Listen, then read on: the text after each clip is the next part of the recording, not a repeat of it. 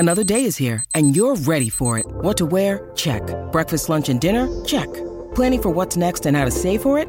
That's where Bank of America can help. For your financial to-dos, Bank of America has experts ready to help get you closer to your goals. Get started at one of our local financial centers or 24/7 in our mobile banking app. Find a location near you at bankofamerica.com/talktous. What would you like the power to do? Mobile banking requires downloading the app and is only available for select devices. Message and data rates may apply. Bank of America N.A., member FDIC. When you need mealtime inspiration, it's worth shopping Kroger, where you'll find over 30,000 mouth-watering choices that excite your inner foodie. And no matter what tasty choice you make, you'll enjoy our everyday low prices, plus extra ways to save, like digital coupons worth over $600 each week. You can also save up to $1 off per gallon at the pump with fuel points. More savings and more inspiring flavors make shopping Kroger worth it every time. Kroger, fresh for everyone. Fuel restrictions apply.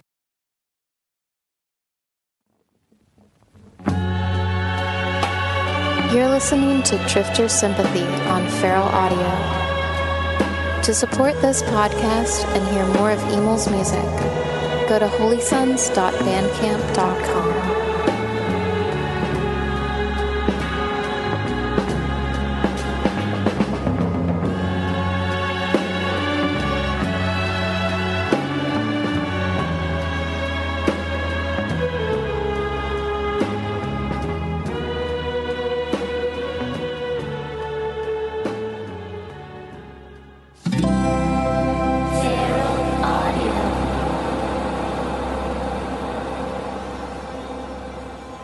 You know, up until you're, say, towards 13, I don't know that you actually really know what depression is. You probably would have no idea what someone was talking about. Most of life is like you're a slave to your parents. They tell you what to do, where to go, what to look at. And then if you're not allowed to do what you want to do, you're sad. But then at one point, you face a new frontier at school. Maybe you go off to junior high, and you get to redefine yourself and invent who you are, instead of being like tied to all the baggage of first grade all the way to sixth grade. Seventh grade, you get a clean slate, and then maybe a new frontier of introspection begins. After you've tried to design yourself, the whole concept of designing yourself is a fascinating opportunity. Sure. You can get away with so much for a certain amount of time, and then there's like something to that where when you're that age, I don't know if you had this, you know, you just hang out with your friends and you're not super self-conscious, and then like you realize like you're like, oh, I'm not cool. Like I thought we were all friends, but like all of a sudden I'm on the outside. And then you realize as you get older, you're like, oh, that never goes away. You know what I learned today, actually? Nostalgia. Got my therapist. The etymology of it? Yeah. And oh, great. Has your therapist been listening to our podcast? No. Definitely not. This has come up in my therapy 2 weeks in a row. The etymology of nostalgia is nostos means to return home, and algos means pain. And then in German, it translates as homesickness.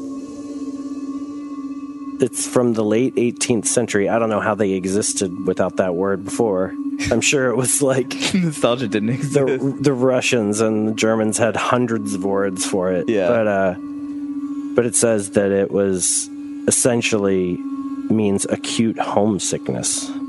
That sounds like a word that basically would have come out of, like, war. You kind of nailed it when you said, this was the beginning of me realizing I might be pushed to the outside. You're looking in the mirror as a different person the next day. And like you said, maybe this will never go away. Right. I think that the click thing, I think it doesn't go away. I remember like 5 or 6 years ago, my grandma like said the craziest thing to me. She was like in her 90s, and you know, a lot of her friends were dying. She was living in a nursing home, and I was like, oh, what do you hang out with, like whatever, like the 80-year-olds? And she was like, they won't hang out with me. Like, it's not cool to hang out with a 90-year-old if you're in your 80s. That's bullshit. Like, you can be like that old, like it's that same bullshit. people in their 80s can't admit that they might need a walker soon. I guess. Or like, yeah, I guess it's like sort of crushing to me because I was like, oh, this fucking bullshit never ends. It never ends.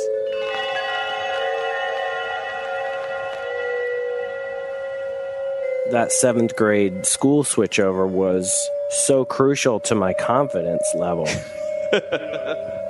I got voted most radical in high school. Most radical person in my class. That's definitely not changed. A summertime when you're like 12 is a massive amount of time, so I suppose you do a lot of changing in that amount of time. 3 months? That's like 3 years or more to an older person. Yeah, totally. It's a very long time. And so I guess you have a lot of time to strategize. I was in Miami, Florida, and there's a movie theater there called The Falls. I used to go to buy my Metal Circus magazines there. Okay. Why I bought the magazines, I don't know. They represented something like taboo or something dark and strange. You know, like Blackie Lawless on the cover. Right.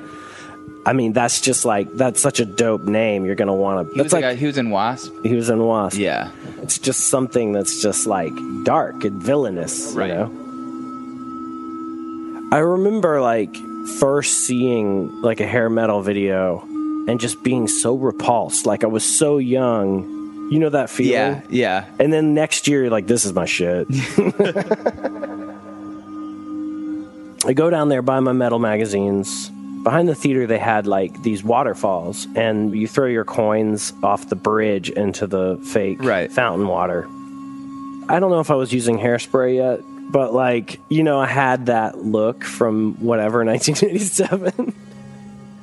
I remember standing at the lip of this bridge with my like hairspray in my hair, I think, and like some like khakis that were too big, flipping the penny into the water and sincerely, maybe even putting my hands together, sincerely saying, God, this year, the school year's coming up. The purity of the thought. I just think it's funny, like, you have to, like, explain the context to God. Like, God's like, yeah, man, I'm familiar with the school schedule. My ego was so wildly self-centered. I thought someone's got to be watching this movie, the movie of my life, right? I stood there flipped the penny in and said, God, the school year's coming up, 7th grade starting. I'm going to need some help to get in with the girls. I think probably pretty wholeheartedly thinking this penny would probably pay off, you know? Yeah, that's a fantastic investment if it pays off. I was the first kid in my junior high school to get 2 earrings. I would probably say George Michael must have been why I thought I could do that. Yeah. I remember growing up and that Faith video was always on MTV. He was like the coolest looking guy. Yeah, like Aviators. Someone who doesn't shave all the way, like a Magnum PI. That's like dope looking. You're kind of shadowy detective or something. Totally. This is actually more humiliating for me to say than if I was actually saying something truly embarrassing. Okay. But when I got to 7th grade, I had some weird record number of girlfriends for the first semester. Okay. I had like 8 or 9. Nice. This isn't a matter of weeks, I want to clarify. And then for the second semester, I don't remember having a single girlfriend. So what I'm trying to illustrate here for you, Jonah, is that when you're the new kid, it's like you're an actor. You know, people can paint anything on you. They could just imagine that you're the perfect person. And then eventually, you know, that completely disintegrates. To clarify, when you dated someone in 7th grade, you often didn't ever really meet them. Yeah, or interact with them. Or know them. Yeah. It was like a status exchange, right? See, you think this podcast is worthless, and then bam. And then they would break up with you without ever having even met you. Yeah. Like your time had expired, but you didn't know why. I guess you're trying to emulate what you think a relationship is like without any sort of like sex or intimacy or like emotional connection. Like, I should pair up with someone. That guy looks good. He's got 2 earrings. I remember being shocked when one of the girls actually did want to kiss. I was like, oh shit, I didn't know I'd signed up for this. Yeah. And she did a bizarre mating ritual I'd like to tell you about. I would love to hear about. I can't even remember her name, but she had a wingman named Keisha. Classic Keisha. Yeah, I know. I might have been like going to the bus circle or something to go home, and Keisha held out her hand, and she was like, I have to give you something. And she drops into my hand a pair of sort of used-looking black panties. I remember holding them up and not even knowing how they even like fit on a person, or feeling like I now possess some kind of contraband. And I hid it in my locker. I remember just, it's like a dead body in a bad dream. You're like, oh God, that's there right in the corner of my locker. What am I going to do with it?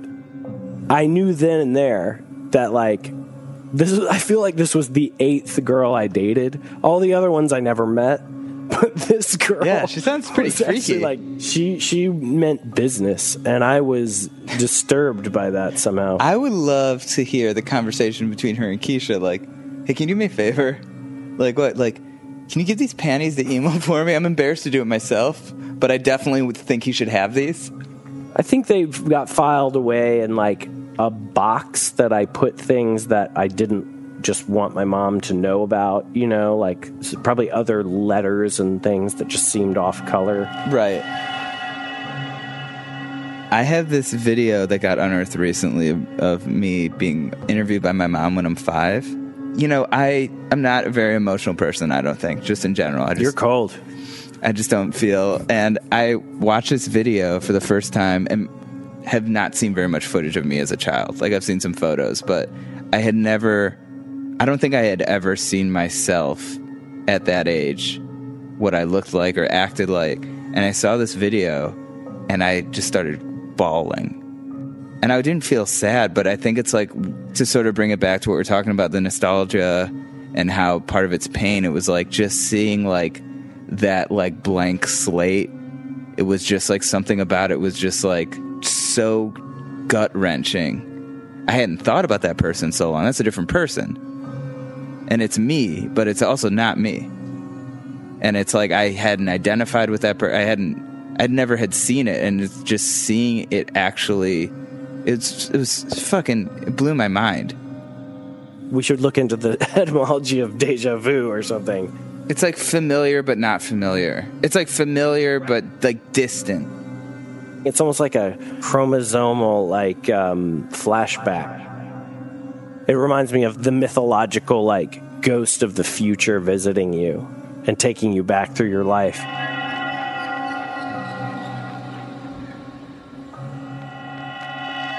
When we started the podcast, I was telling a friend about, it's about stories, shit you go through when you're young. And I remember him kind of like looking off in the distance, like uncovering buried memories I could see in his eyes.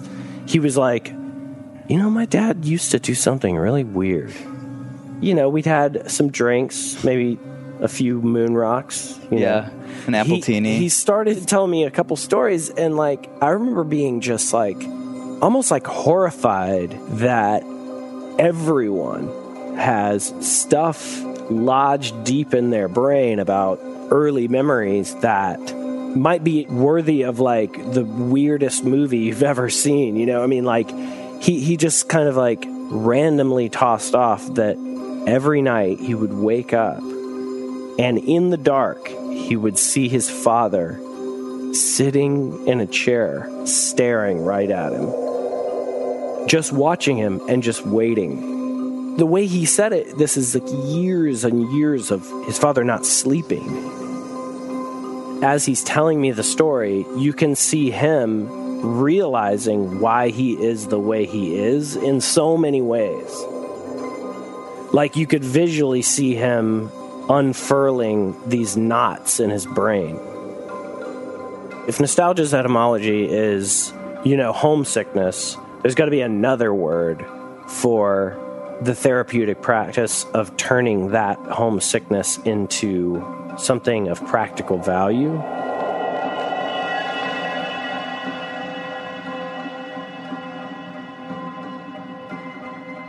I saw this guy for a while who was like an inner child hypnosis guy. And so he would try to hypnotize me and then have me hang out with like go to this place he like constructed. Like it was like this room and it was like all these details and we would meet there. As I'm telling the story, I'm like, this sounds so crazy, but this was just like what I did on Tuesdays with this guy over Skype. And I would go in this room and I would meet with like the younger version of me, and basically the whole premise was like, people have so much shit tied up with this stuff that they don't address or they just ignore, and all you have to do is like give that person is still inside of you. And the whole idea was like you basically like go comfort this younger version of yourself. Like you find him and you get as many details as you can remember from that era of your life, and then you sort of tell that version of yourself like, it's okay, you're okay. I did it for a while and I think I got something positive out of it. It hit a point for me where I was like, okay, like I feel like I've kind of pursued this, but there's a lot of writing about this like inner child therapy. I can also see you waking up from the hypnotization just being like, wait a minute, you just took $3,000 for nothing. Yeah. It's so funny that the 8th girlfriend was the one that actually wanted me to have the panties. It's always the 8th one, dude. After that phase of experimentation, something happened.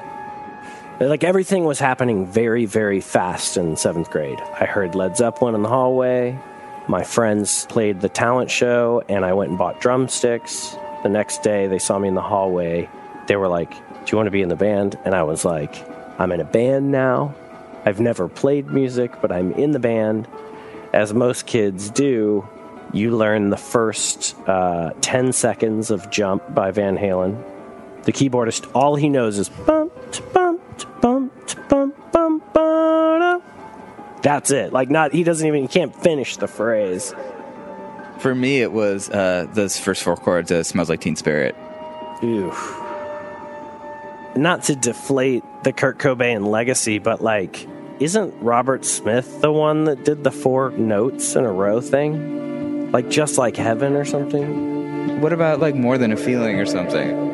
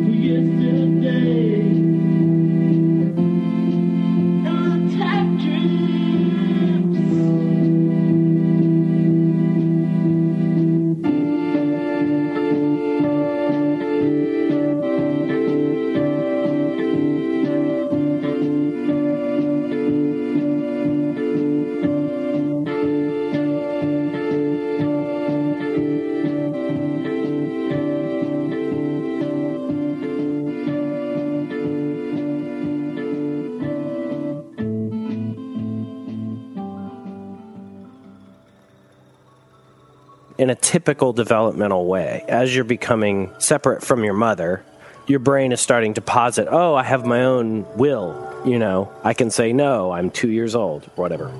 As you're getting up to 12 and shit like that, and you're sort of beginning to perceive moral quandaries or, you know, like responsibility.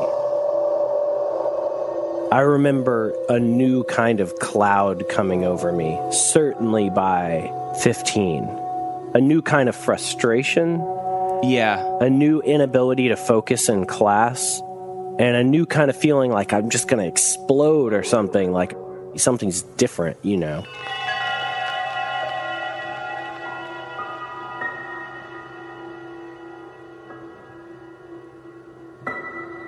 One of the major mechanisms of conformity is that if you're weak or if you feel somewhat worthless, you will want to assimilate into the direction of the mass. You know, people are easier to control if they doubt themselves. Sure. So if you froze somebody in 6th grade, which is basically what, you know, the ideal of the government is, can we keep people children? And people willingly love that shit. If you could freeze someone there in a state of basic confusion, they would have to follow a leader because they wouldn't know how to tie their fucking shoes. Or you could convince them that they don't know how to tie their shoes, or they'll never learn. More than ever, people are frozen in that state of confusion now.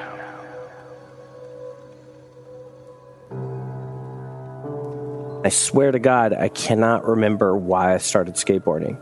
When I was skateboarding and other little kids saw me in the neighborhood or friends of our family, they started skateboarding and they cut themselves in the mold of whatever they imagined this older kid being a part of. Maybe it represents independence. It's one of the first things that comes along where you're not on a team. There's no coach. There's no rules. There's no time schedule. It's all decided by you. And your style and your technique is decided by you. So it's one of the most amazing ways to train your mind. It like, certainly those tenets stay with you in all the things you do for the rest of your life.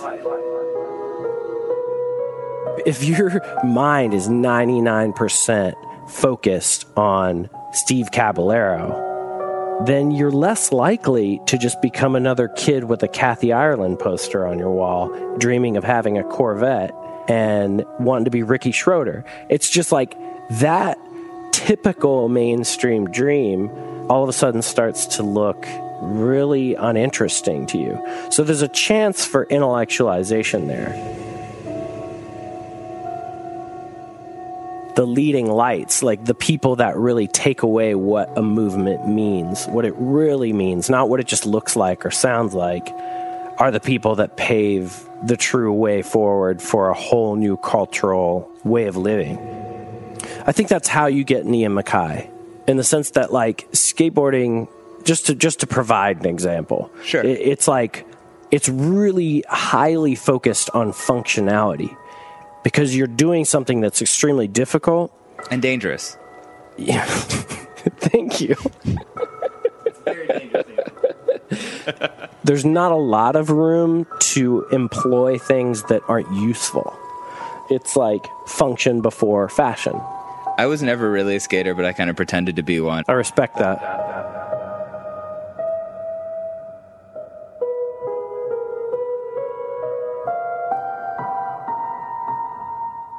I think one of the things about Fugazi, whether or not people ever were attracted to it or not, it doesn't matter. One of the things about Fugazi that was so attractive is, like, they basically whittled everything down to such a simple form. They did everything without ornamentation, obviously. You know, they didn't want a light show. They just turned the lights on, the house lights on. These are radical ideas when you're surrounded by total fucking idiocy, you know. So this what is not radical initially becomes radical when you're surrounded by just rampant, wild consumerism, right? Right. Just not having a light show is somehow a militant move. Or charging $5. Yeah. just to say to people, you know what, I'm not really that concerned with money, is a radical thing to say to people. Yeah. Fashion-wise, I think that there's an argument to say that a lot of that was pulled from early skateboarding. Ian MacKaye is like an early skateboarder from the late 70s who's basically looking at Dogtown and dudes that would not have any patience, no tolerance for you accessorizing yourself.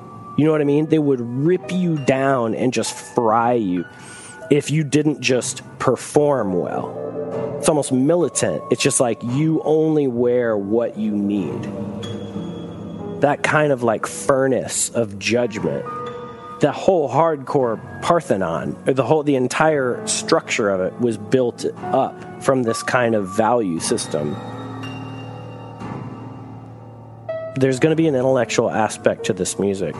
And that's what all of a sudden I got hyped on. I was like, whoa, these older kids are deep. Right.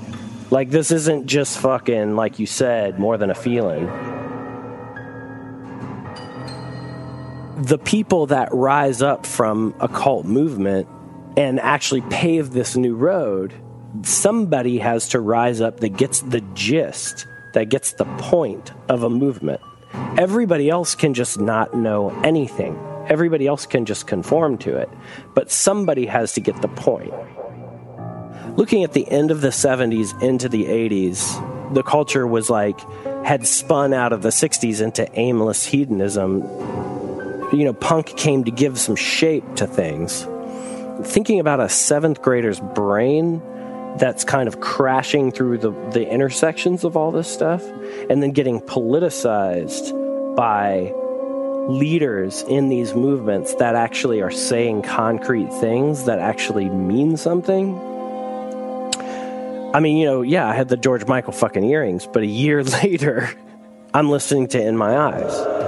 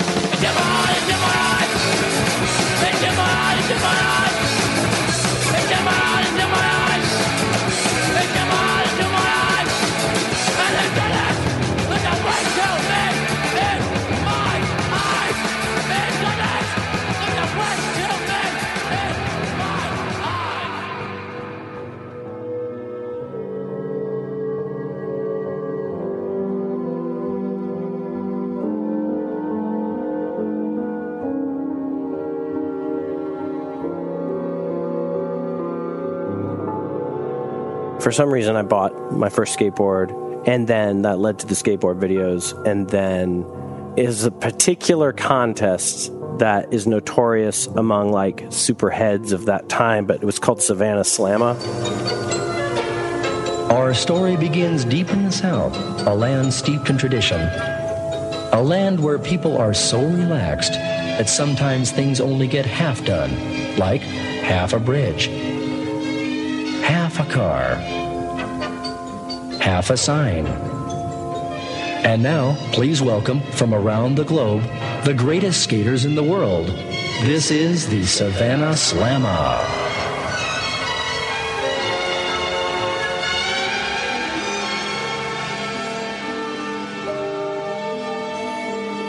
If Caballero or somebody like drops in for the Savannah Slamma run to be judged, and Dinosaur Jr. kicks in 1987 with Peter Frampton's Show Me the Way. You know, I'm watching on like a grainy VHS that I've somehow acquired like through the Underground Tape Railroad. And immediately I'm like, this is the worst singing I've ever heard in my life. Like, I don't know how someone even managed to sing like this. It's an incredible feat.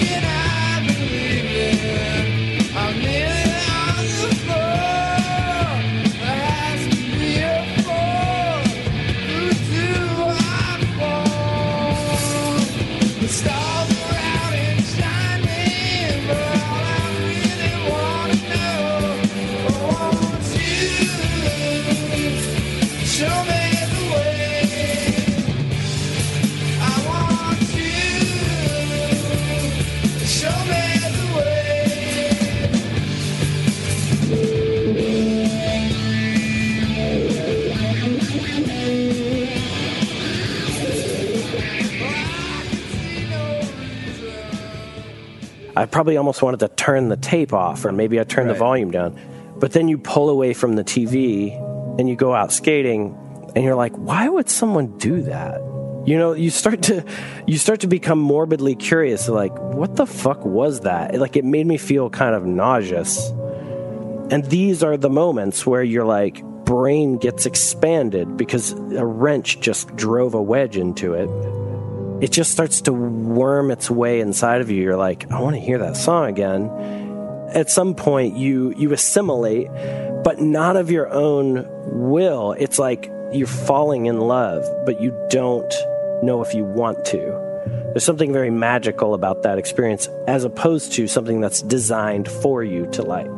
Right? So you kind of like, you find something inadvertently, and it teaches you something you maybe didn't even want to know. In the 80s, you owned like 3 tapes for like 6 years. Right.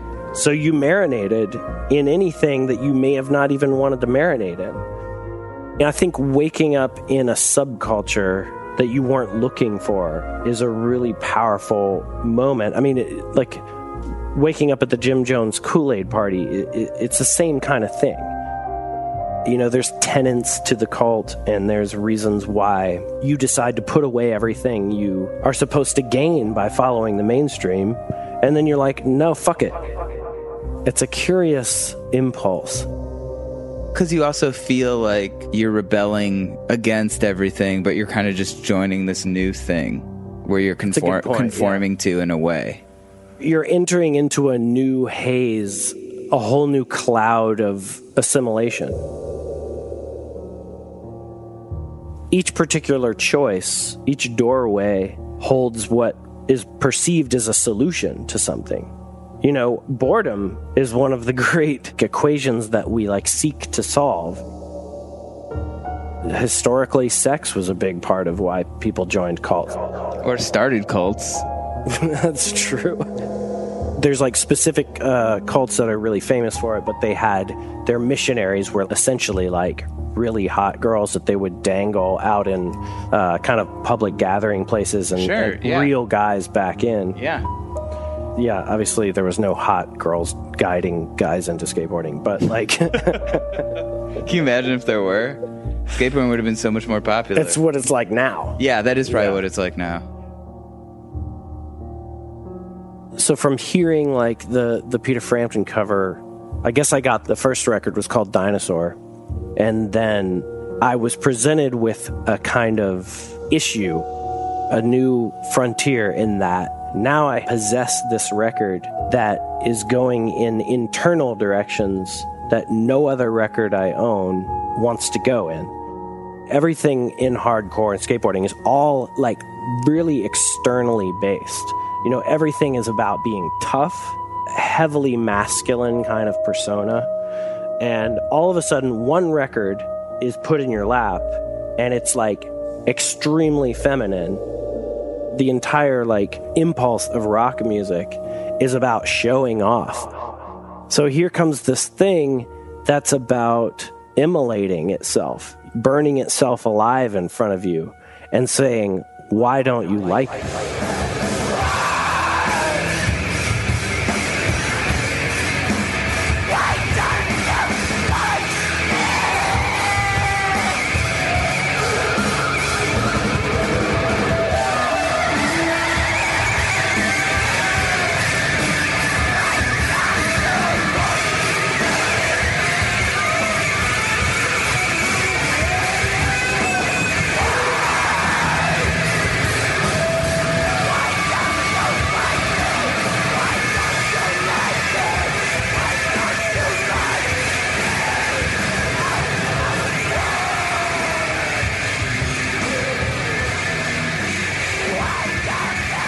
It's caving in on itself. It wants to talk about its flaws, the things that are wrong with it. There's only a few characters that rise up in our culture that point you inside yourself. Not many things seduce you into being ruthlessly honest.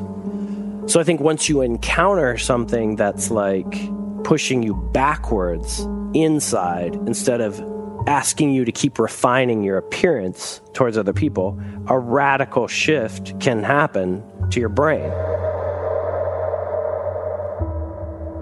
For a kid who's going along and joining their first band because they hear Led Zeppelin and they see kids on a stage and they see girls screaming, for something to come along and not really want to be liked, you know?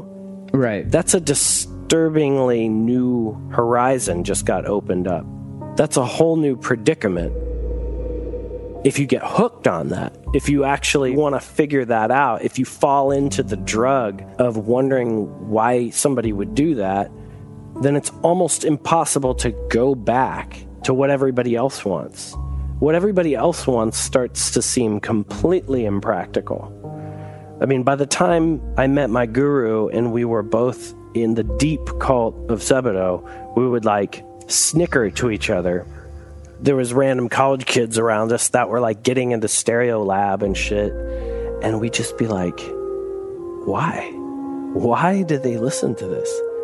They heard the real thing. Like, why do they go back to all that?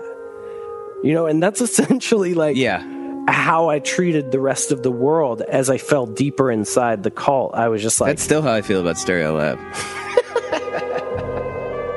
Stereolab was like, you know, it represented cleanliness to me. Whereas, you know, like where I was coming from was this place of disheveledness. Right. And American punk music invented the dirtiest form of expression you could get your hands on.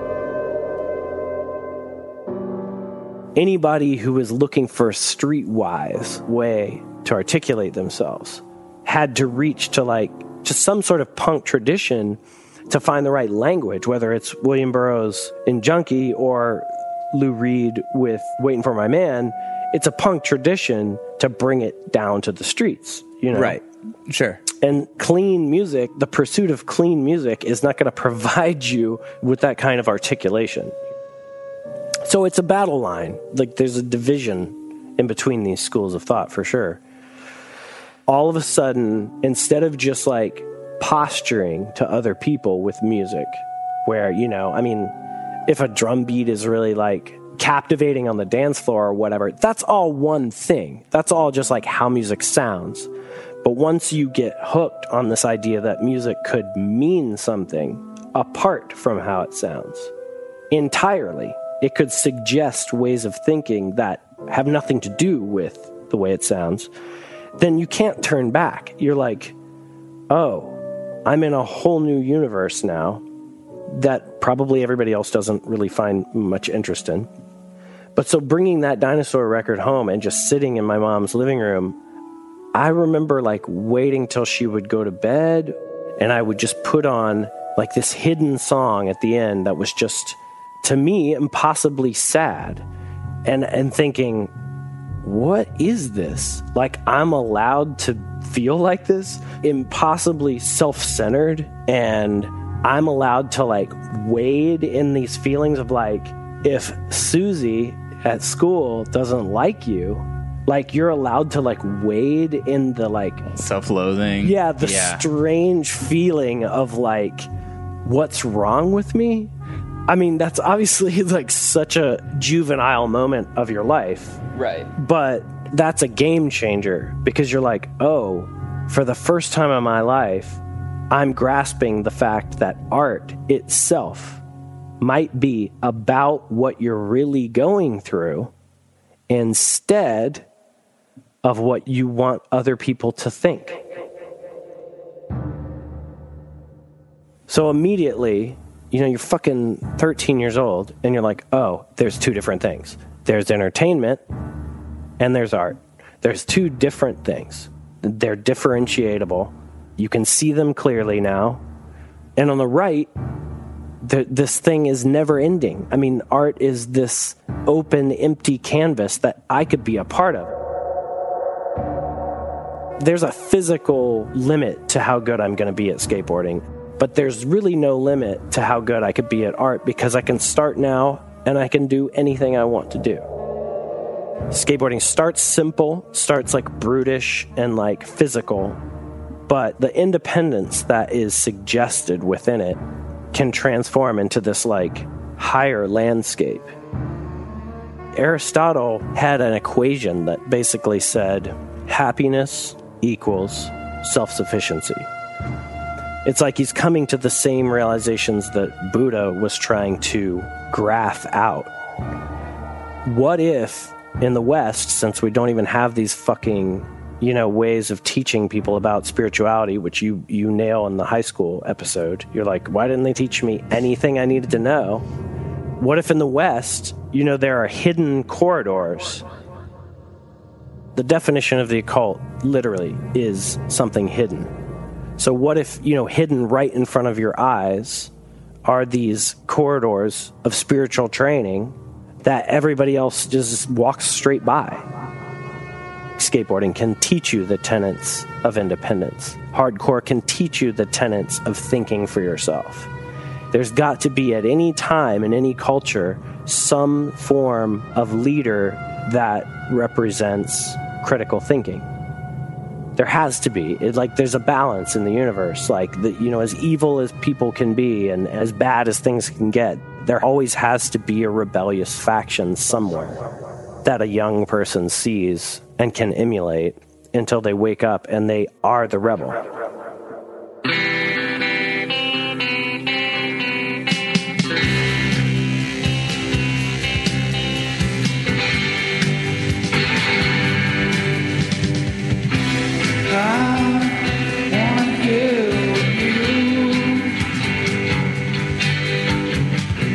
Since you're riding pretty low, I got the feeling when your hair hits the ceiling, there's something, babe, you ought to know. I won't cry if you won't bow, but if we're both kind of stumble, maybe I'll say hi, that's my best. I never try that much, cause I'm scared of feeling out of feeling tough. You gotta get through my maze and pass every test, cause I'm choosing one love to tattoo across my chest.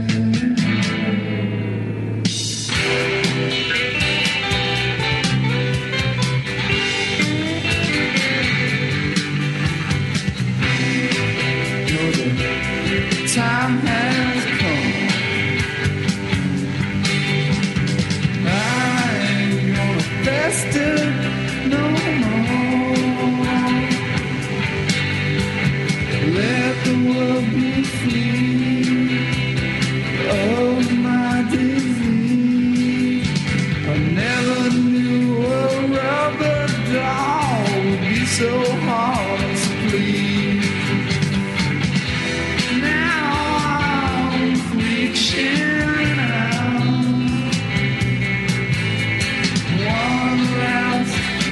Burst before I retract. No one will know till I finally let go. The one thing I ain't gonna never get back.